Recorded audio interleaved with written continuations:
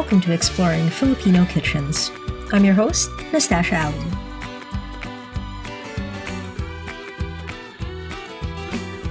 You guys, June's been kind of crazy. Besides being the first ever Filipino Heritage Month across Canada, huge in itself, I came back from a one-week media workshop with the Thomson Reuters Foundation in London.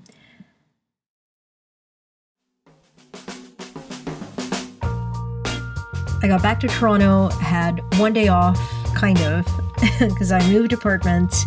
I had one other day off, and then I did the new Filipino Kitchen book launch here in Toronto. Then I filmed a segment for the CBC on how to make halo-halo. The CBC is the Canadian Broadcasting Corporation, huge, pinch me. And I also hosted Pulutan Night with two amazing chefs in the city. Then on top of that, I also spent a pretty awesome weekend celebrating Pride in Toronto.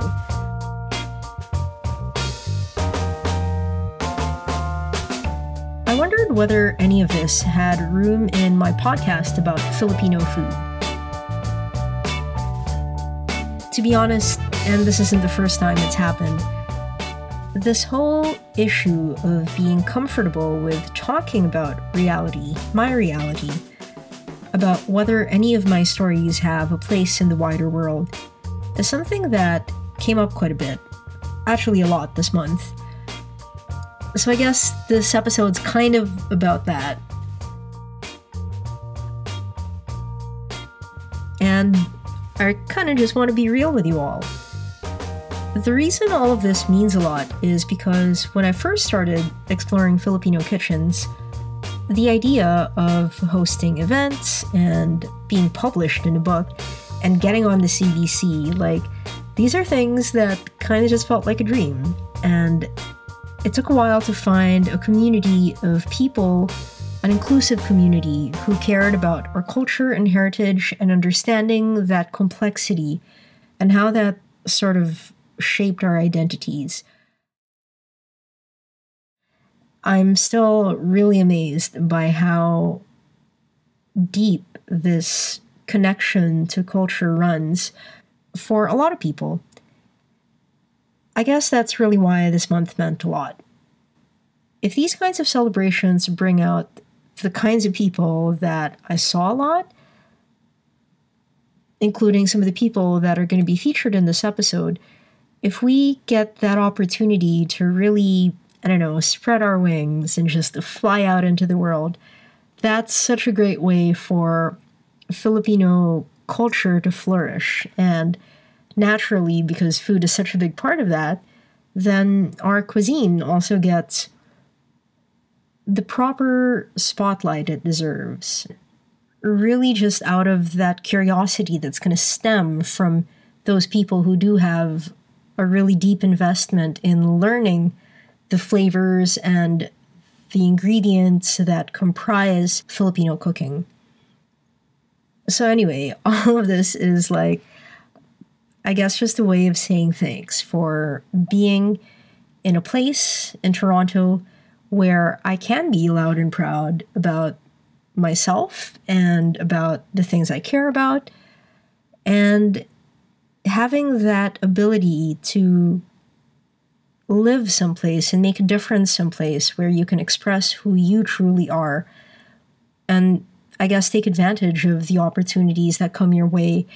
That's not to be taken lightly. And that, in a nutshell, to me is what Filipino Heritage Month really meant. Coming up, we've got some clips from the new Filipino Kitchen book launch held at Islas Filipino Barbecue and Bar in Toronto.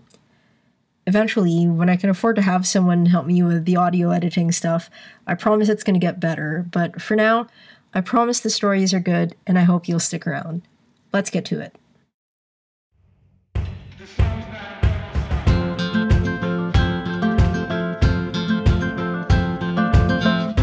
Let's start with every sunset. Something that's near and dear to me in a lot of ways. Here's the part I share at readings, and to hear the rest, you'll have to buy the book if you don't have it yet.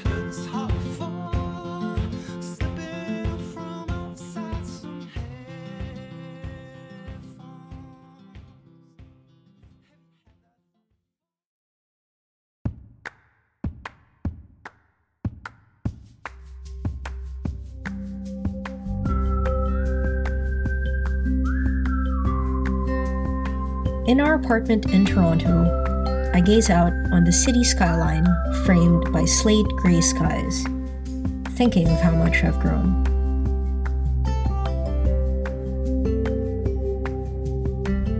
When I came to Canada with my family, I started a new life with $0 to my name.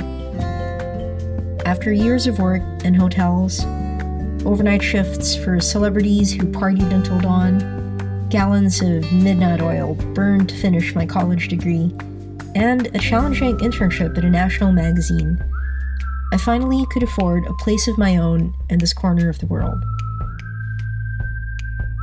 A place where I could relax and unwind. A place I'd love to call my home.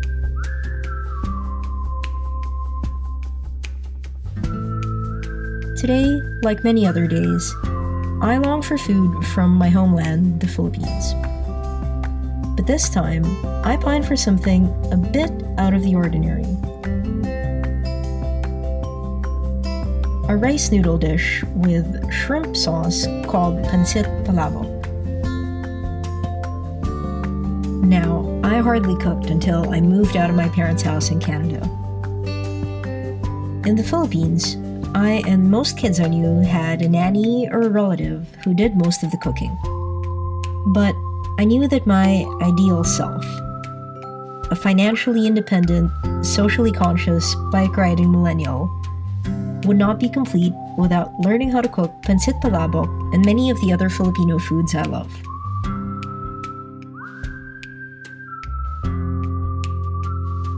Pancit palabok brings to mind my birthday when I turned 18. I went to hotel school in Manila at the time, and while most of my college friends trained to be chefs in cruise ships and high-end restaurants, I prepared to work for luxury hotels.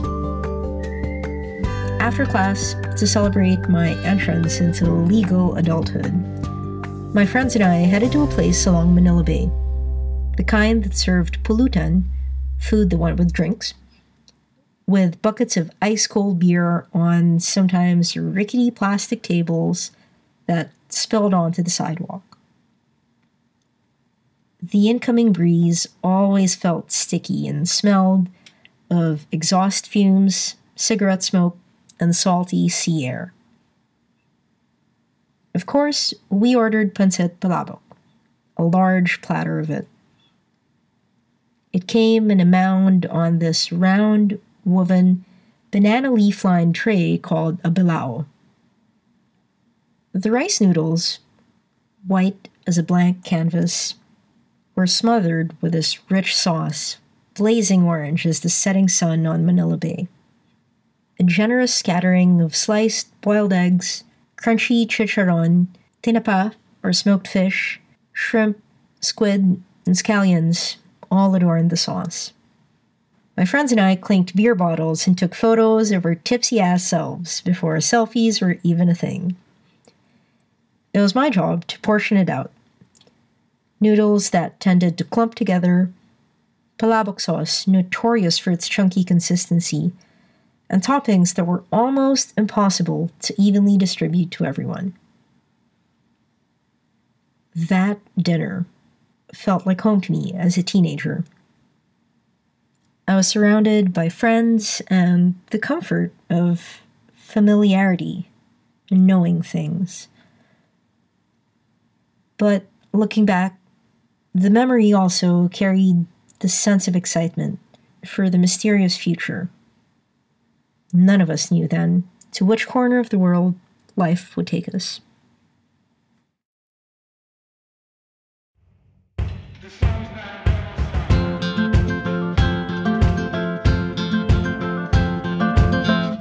I knew this had to be real, that the new Filipino kitchen had so much to offer to everyone who let a part of it into their lives. I wanted to share my story for a couple minutes to then, for the event, hear from everybody else for the rest of the night, to have conversations that float on, kind of like the podcast, to experience these stories and lessons learned from people who knew how to hustle in the most earnest sense of the word. To know that you're not alone in feeling misunderstood, underestimated, and just flat out beat, especially if you work in any kind of creative or service-related industry. These people know. We had 2 seatings for dinner that night, and Filipino TV even came over to cover our first panel chat. Check out the episode link. We had an amazing round of speakers from Filipino Fusion Desserts, some writers from the Pluma Collective here in Toronto, and a co-author to the New Filipino Kitchen who actually came in from Virginia. For the second panel, we brought back, firstly, Mark and Mariel Bonaventura, who are the amazing owners of Islas Filipino Barbecue and Bar. Mark leads the kitchen, he's executive chef, and Mariel takes care of front of house. I invited some of my good friends, Jenna Lee Austria, who you heard on the Pollutant episode, a local author here in Toronto, and Jelaine Santiago, who runs an ethical fashion company called Cambio & Co. Plus, we had 2 incredible leaders from our local community, 2 Filipino food restaurant owners, Diona Joyce, who runs Canto by Tita Flips along with her catering company, and Dolly Flores, who runs a restaurant called Carinderia by D. Flores. That's in the city of Mississauga, just next door to Toronto. Mississauga is one of the fastest growing regions for migrant settlement in the Greater Toronto area. I think that's really interesting, and we'll talk about that a bit more later on. Every single day, Dolly and Diona and Mark and Mariel, together with their teams and crews of very talented cooks, these folks bring Filipino food out of their kitchens. Diona even does it from a tiny one in a converted shipping container, to people who want to try, just eat really good Filipino food.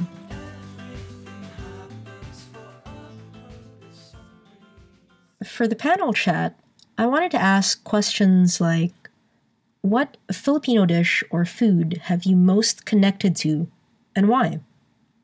2, what are you most curious about in the world of Filipino food? In your dream Filipino kitchen, what would be there and why? And finally, what 3 words or phrases describe your relationship with Filipino food today? So we're going to get to all of this in a minute. But first, and this actually happens in most of the events I go to, people end up starting a talk about food by something that isn't directly related to the food itself. Here's Jelaine Santiago. Just keep this open mind of like constantly being open to learning more and not being afraid to question the things that I had been told. And also, like, what are the preconceived notions of what it was to be Filipino, what the Philippines was like, based on my parents' understanding and things that my family members had told me. And there was just so much that I would have been told, like, oh, it's so dangerous in Manila, don't go there, like, don't pay, like, this much for this in Philippines because it's not worth it, or, like, things made in Philippines are cheap. And, like, there are just so many things that I had been taught.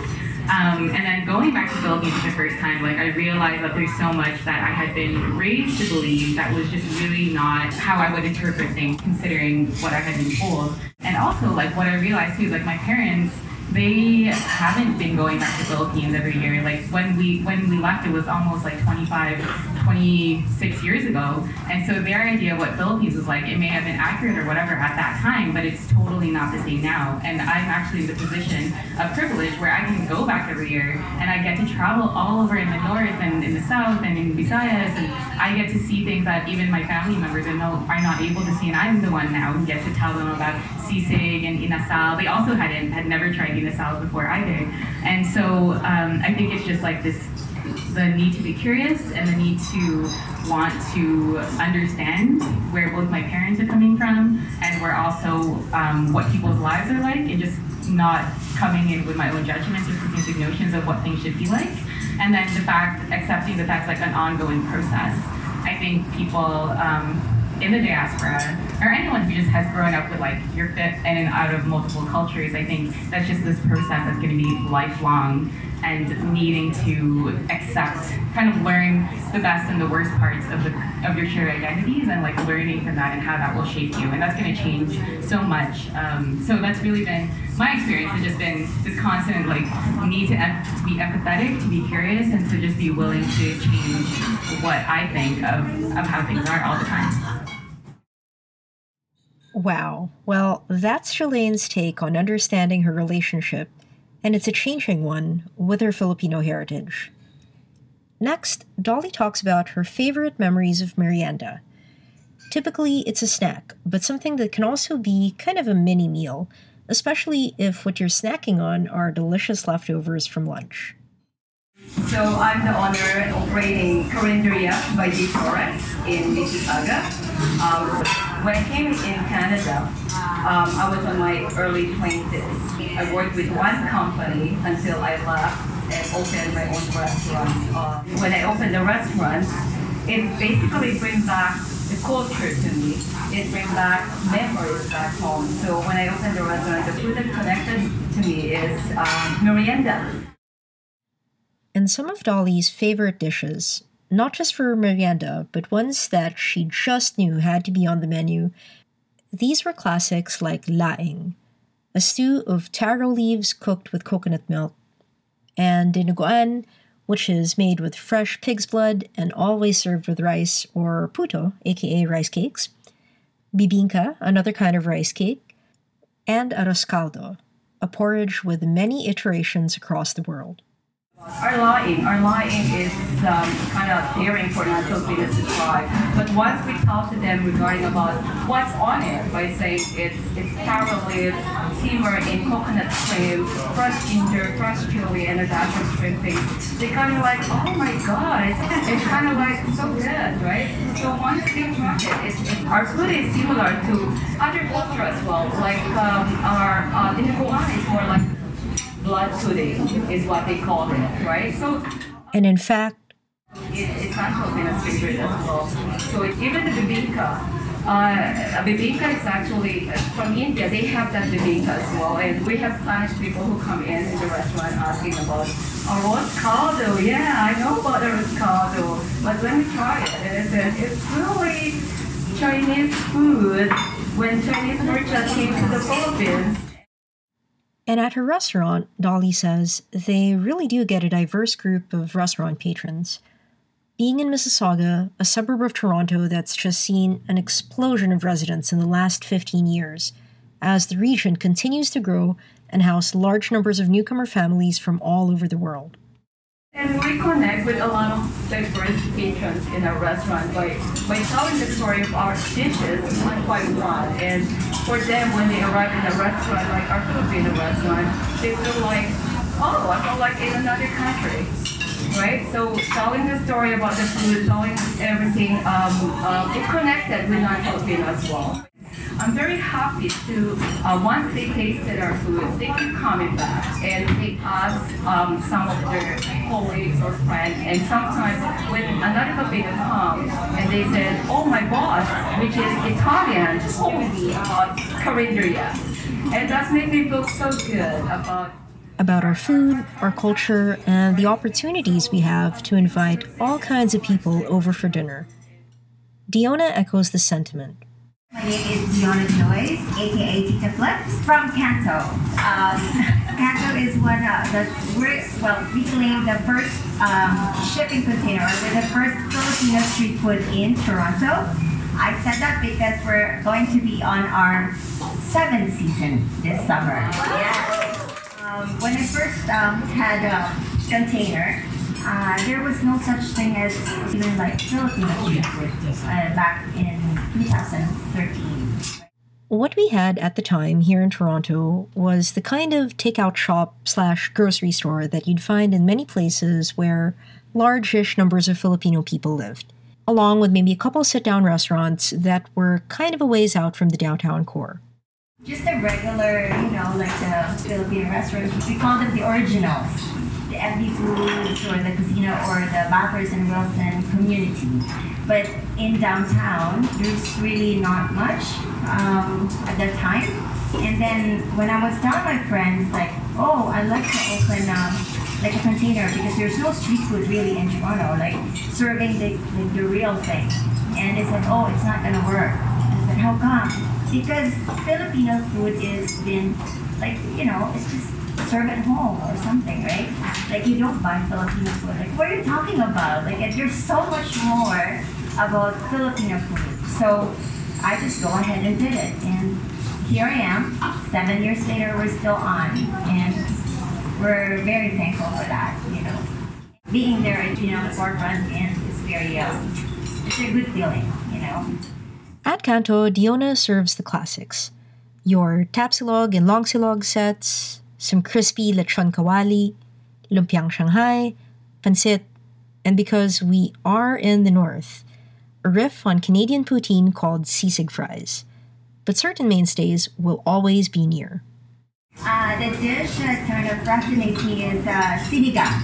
There's so much beyond the North sinigang mix, When I was growing up, we see like the sampalo, the tamarind leaves, the guava. There's so much more to it, and I think it's very underrated just to have like just the sinigang mix, and that's it.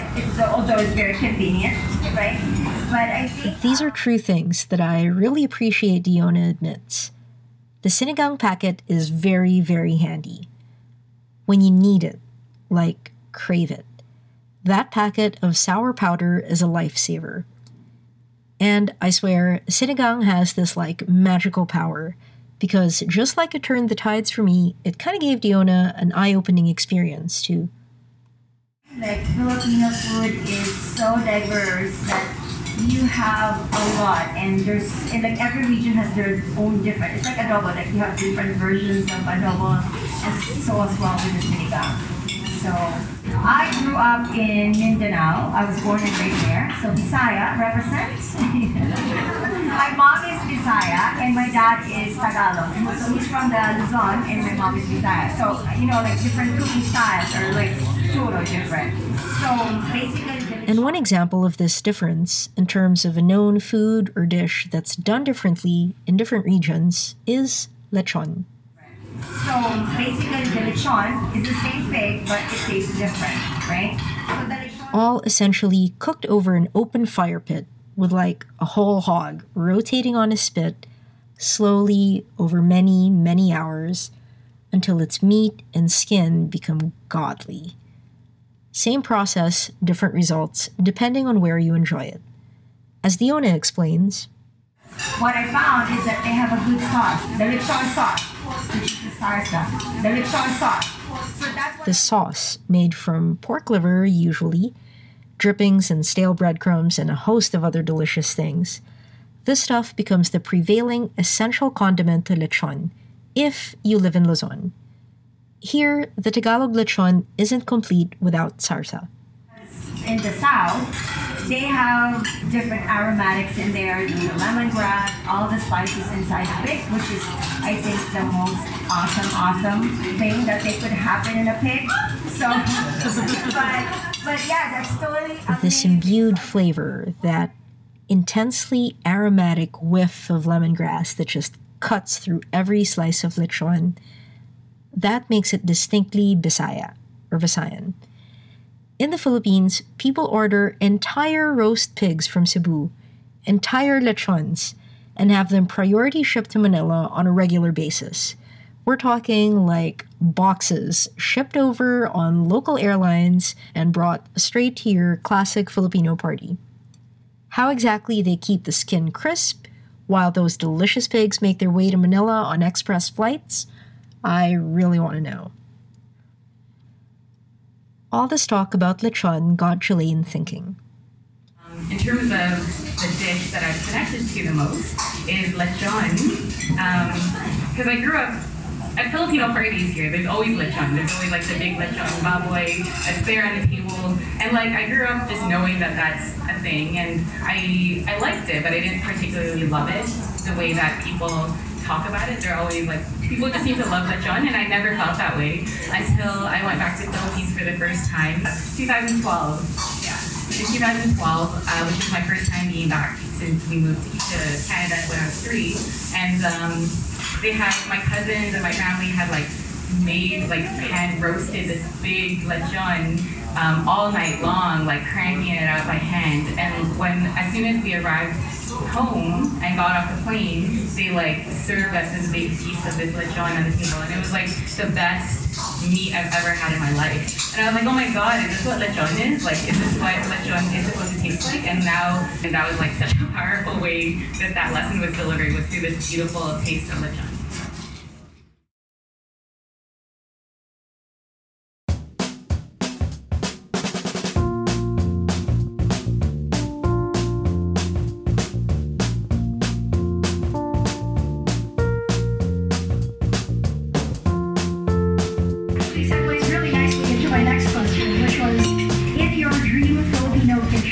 What would be there and why? Now, when I first thought about this question, I was like, you know what I want? Vinegar. And this is actually from Dolly was at an event a couple of years ago with Amy Bessa and Chef Dolly Marta, who own Purple Yam Restaurant. And what they did is they worked with the Philippine government to export some of these rare varieties of ingredients to the US and to Canada. And so when they were here in Toronto, I helped set up the event, and my mind was blown by like this line of vinegars on the table.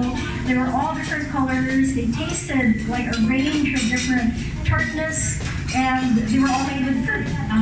And so there was this mulberry vinegar that I was like, I didn't even know mulberries grew in the Philippines. So it's just so exciting to kind of see that there is that wide variety that we can cook with. And then the question to diaspora communities then becomes, what can we do to get that? I mean, from my perspective, I'm really interested. There's, obviously a lot of hoops to sort of go through, a lot of issues with how those fruits are processed, for example, and how to get that to market. Being at his restaurant, I asked Chef Mark what his dream Filipino kitchen looks like. I think I don't know, when I think about that one, that question still boggles me, but what I would like, actually I want to share with who was that, Susan that shared that earlier? About, she said she wanted a calamansi tree in her kitchen, which was like, wow, that's interesting, like, if that could be like that, right? But for me, I think the only thing outside of what I have already, I think, I would like to focus more if I had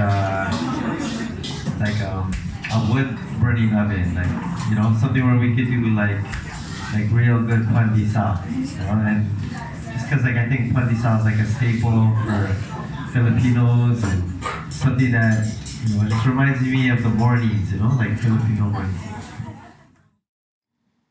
For Dolly, it was an easy choice: rice. The most food curious about is rice.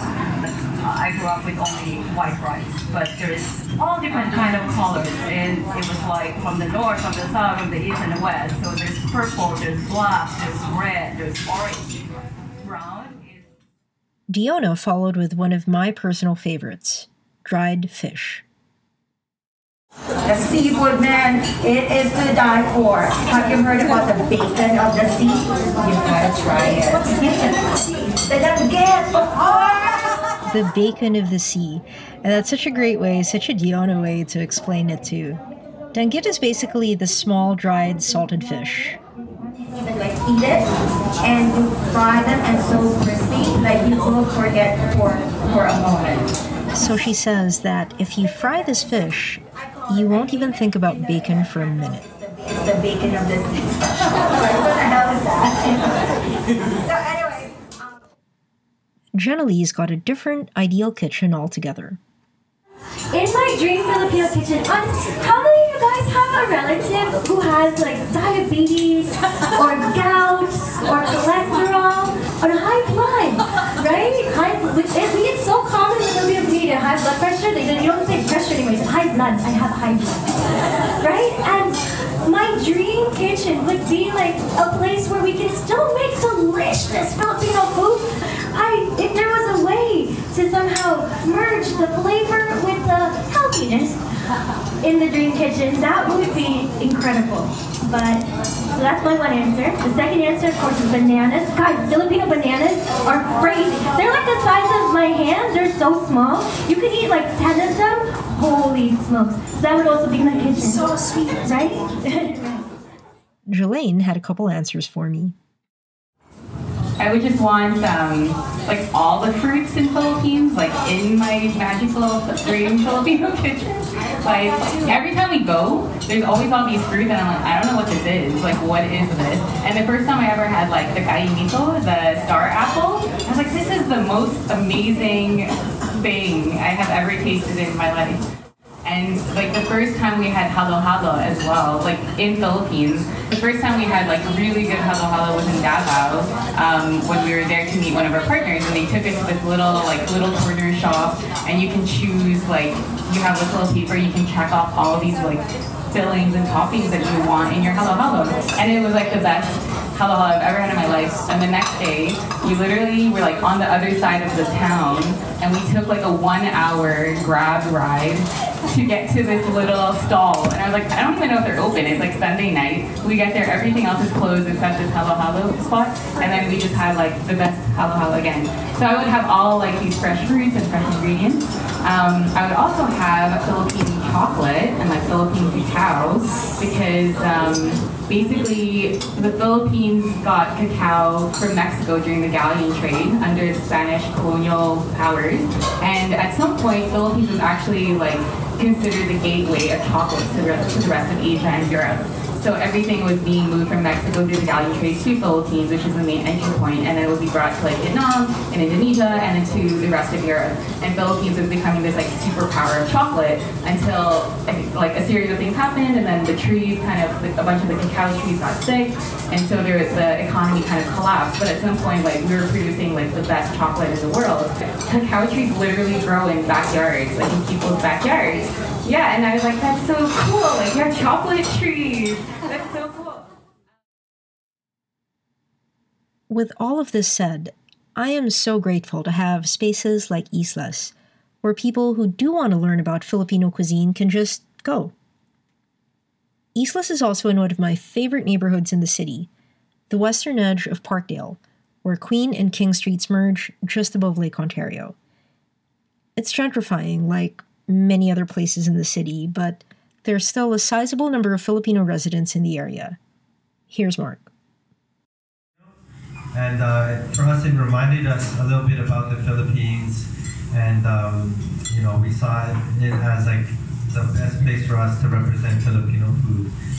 So like I said, this is our second year, so we're still very new, but so far we're really proud about what we've done so far and where this is going. Because there's so many people that are here and they don't know much about Filipino food, outside of like pancit or spring rolls. So we have like a platform where we can showcase the different flavors that Philippines have to offer. And so here's a challenge for everyone listening. Find your local version of Islas, because they are definitely out there. So what resonates with me, one of my favorite dishes, I shared earlier, today was chicken inasal. We have it on our menu, and I guess for that dish, it was something that when I first tried it, I was already an adult at the time. This is like when I visited the Philippines in 2010, and I tried it for the first time, and I thought I knew all about Filipino food. I thought I knew all the dishes, but when I tried this particular dish, I was like, wow, to me it tastes like all the senses. I love the flavor of it.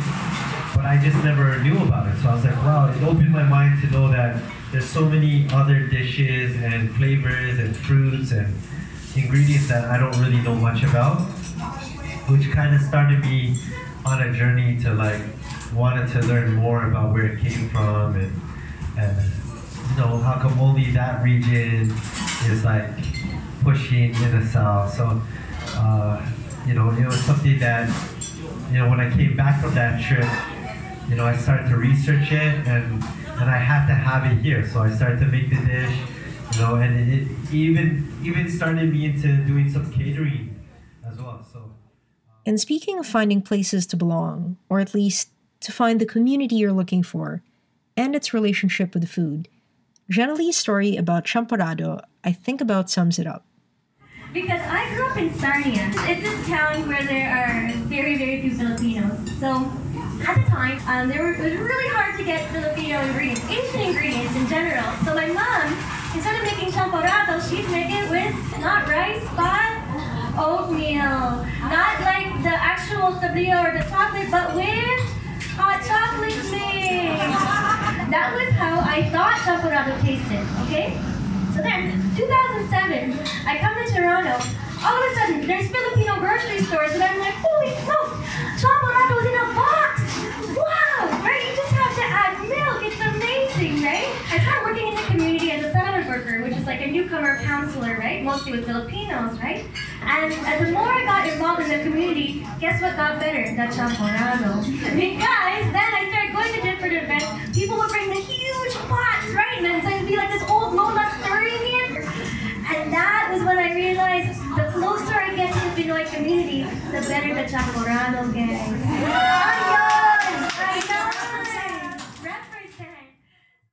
Yeah, so now today I started an initiative called Filipino Talks, which means I go into different schools and I teach teachers how to teach Filipino students better. Honestly, what I do, and I'm totally serious, I make teachers cry.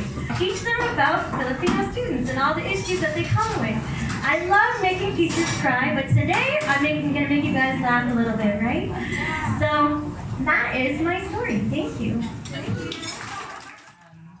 Something that I've been really interested in, not just with food, but just in general about learning more about Filipino culture, is just how things have come to be the way that they are today. And I think that's and whether work for Cambio & Co. So Cambio & Co. is an ethical fashion company based here in Toronto, and we work with artisans, weaving communities, and socially conscious brands in Philippines to bring fashion accessories that are all ethically made, designed, and handcrafted in the Philippines. And our main goal is really to inspire younger Filipinos, especially Filipinos in the diaspora, to reconnect with their roots by sharing the stories of the craftsmanship behind the pieces that we have in Cambio, the traditions of pre-colonial, indigenous craftsmanship that exists out there, like gold filigree jewelry and just different types of fabrics that we have. It's so rich in the Philippines, and I really didn't know any of that growing up here in Canada. And something I've learned so much in the past 4 years that we've been traveling to Philippines every year, being able to meet a lot of rural artisan communities, a lot of them living in remote areas, a lot of them very linked to their indigenous roots still. And so I've been finding it really fascinating to just learn about the history of our ingredients and the history of our food. And my mom is Filipino Chinese, and I didn't know anything about that side of my family or history until the last few years. And I didn't even know that pancit, which is our noodle dish, which is the thing that my dad cooks all the time. Every party has pancit. That's actually mostly a Chinese dish, and pancit actually comes from a Hokkien word. And so I found that really interesting just to learn those roots and how things evolve.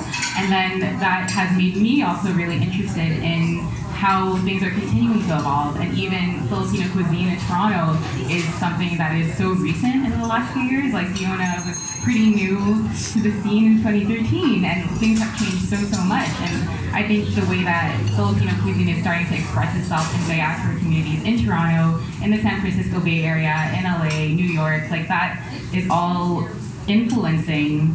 That's a two-way dialogue too. It's not just that we're making food in Toronto and then it stays in Toronto.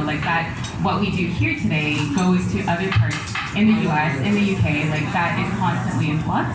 And I found that really, really fascinating. And it's just something for me to keep in mind, is that like having different types of Filipino cuisine or different expressions of our Filipino identity is not necessarily a bad thing, and it doesn't necessarily make us divided as a community. It just makes us more nuanced as a community and like so much more interesting to be able to say like this region has that, and like this in the San Francisco Bay Area.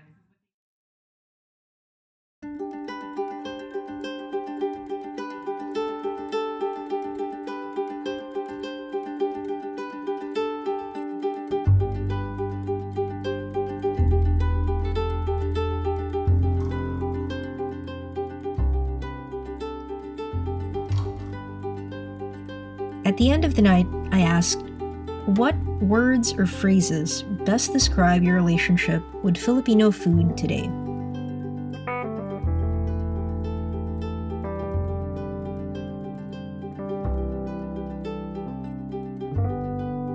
So my 3 words for us would be bigger cultural footprint. Okay, so there are so many Filipinos in Canada. We're the biggest population and the fastest growing population. And there are so few that actually have businesses and restaurants, and thank God for you guys, because you're like unicorns, right? Entrepreneurs in the Filipino community, we have the lowest rate of entrepreneurship out of any immigrant group. So bigger cultural footprint. I want to see more Filipino food. I want to see more kids that go to culinary school and don't work in a French restaurant. I also want to see like people like us who go to these restaurants. I want to see more Google reviews. Put it on TripAdvisor. Get more people to come, right? We have a really big community and we need to be a little bit louder in how we support each other. And so that would be my big thing. Diona keeps things short and sweet on what Filipino food means to her. I live with it, I breathe it, and I create with it.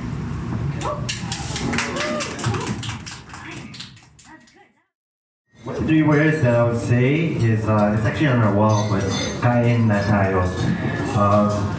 It's a phrase, but that phrase to me kind of reminds me of like, you know, it's time to eat, like with my family.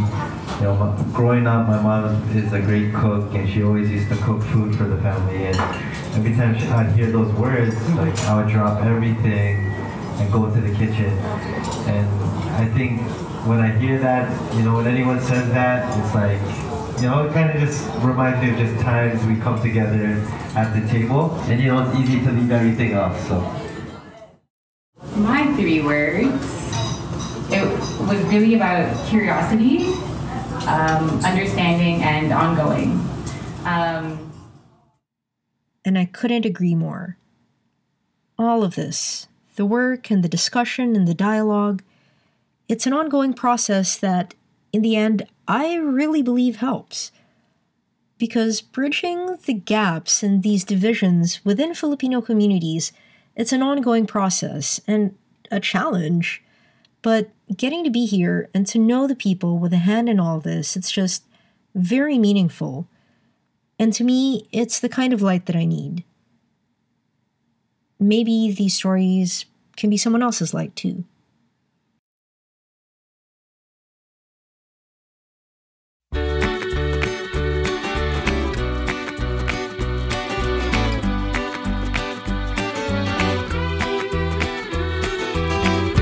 My warmest thanks to Mark and Mariel Buenaventura, Dolly Flores, Diona Joyce, Jenny Austria, and Jelaine Santiago for joining our panel chat. The new Filipino Kitchen book launch in Toronto was everything I hoped it would be, like a life-turning thing.